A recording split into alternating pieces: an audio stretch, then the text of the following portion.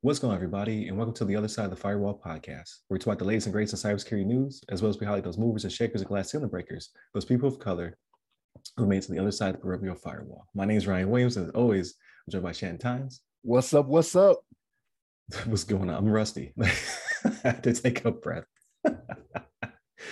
Welcome to the second episode of the new year.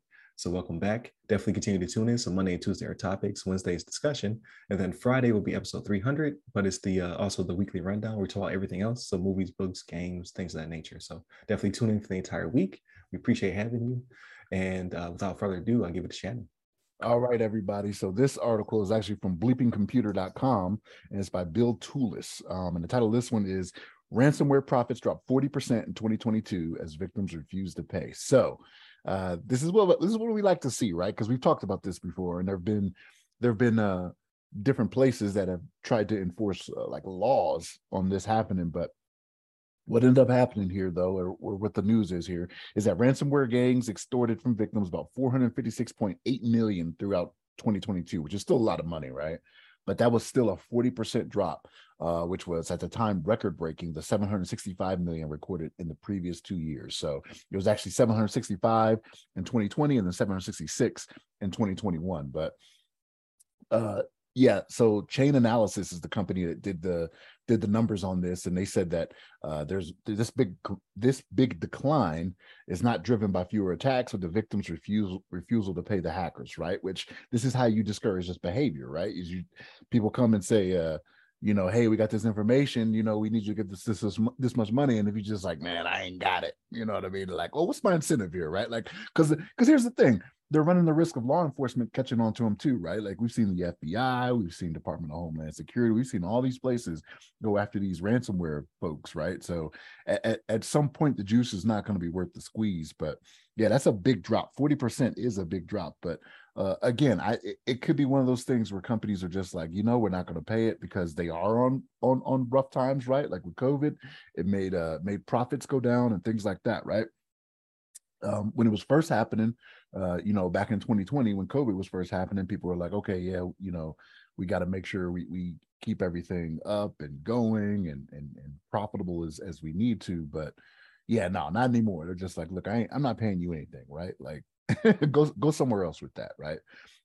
But yeah, like they were saying, like it's just one of those things where the companies are like, we're not going to pay it. It should be, and it's a disincentive, I guess you would say, to the ransomware folks. I guess is how you would phrase that, disincentive, right? For them to keep doing this type of behavior, right? Now, it's not going to stop them from doing things to get ill-gotten gains, right? They're just going to go about it a different way.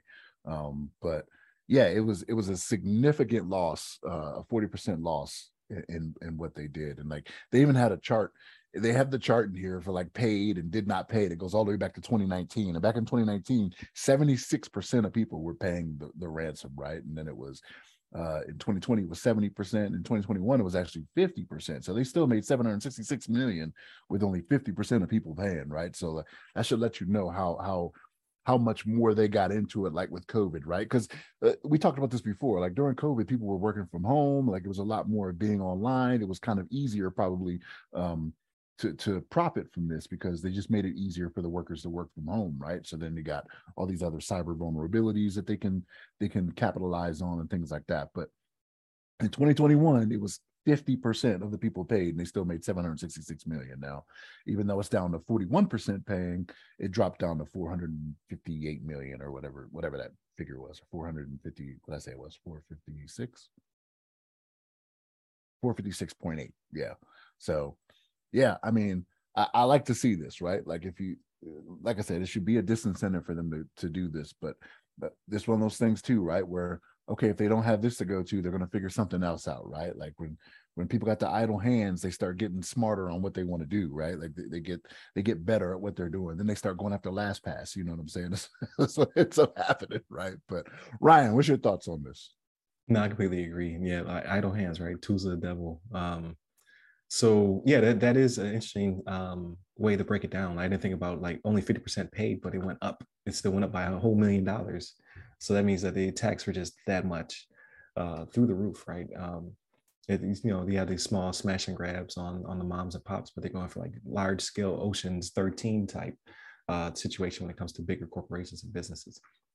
But then you saw regulation come in, like you said. So you have the U.S. is trying to make it a law where you cannot pay. They've stepped their game up. They have CISA and the Department of Justice stepping in to help out these companies, like your colonial pipelines and things of that nature.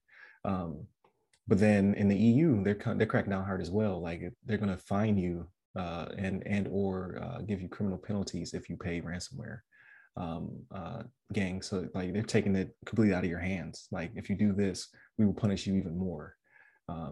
So there's that compliance and regulation on top, which is good for those bigger companies, but with the smaller ones and bigger ones, I should say, just having better backups, having a better like network security and footprint, and some of the coming back to work might be helpful as well. Like I'm not completely for that, right? Like I like the remote work opportunities that are out there, but if you shrink the footprint of your network, you make yourself less vulnerable to bring your own device attacks, things of that nature, because they're within your enterprise at that point, as opposed to being home and hopefully being over VPN or some other encrypted means of communicating. But I say all that to say, we're just getting better, right? Like, so it shows that the attackers are always cutting edge, tip of the spear, but the defenders are starting to step their game up to ensure that all this money is not being lost by companies, which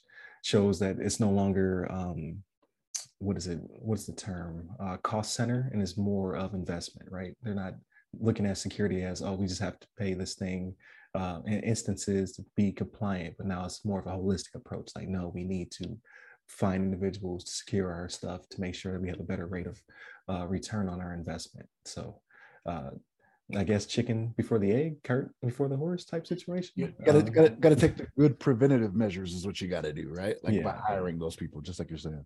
Yeah. So it's good. It shows that it's ever evolving. So hopefully we get back to those what is it, 2017 numbers where it was like 46 million, was still a huge chunk, but to go from 46 million to jump to 766 million, these people were making dough. It was definitely worth the risk on their part. They're like, you know what, I might go away for 10 years, but I could make hundreds of millions of dollars. Now it's people are just like, I ain't got it. Or completely ignore you, like I got backups. so we'll wipe these systems and we'll go from there. Like you said, I'd love to see it. I'd love to see the evolution. So just in the 2 years we've been doing it, it's a significant reduction and change and just the mind share and productivity on this side of the house with the defenders. So good stuff. Hopefully when we do this next year, we'll be down to those 2017 numbers or below. Like everybody's just like, we ain't paying. So get a real job, you bums. So we will see what the future holds. But like you said, like there's always like, what's the new thing? Like, okay, we can't get money here, so we need to pivot. Just like businesses have to find new markets, so do these bad actors on the interwebs. Like, oh, well, my income has significantly lowered. What's my next $100 million heist, so to speak? So they're like, I was only able to buy one house in the Hamptons this year. Right. I can't keep living like one less Lamborghini. Gotta step my game up.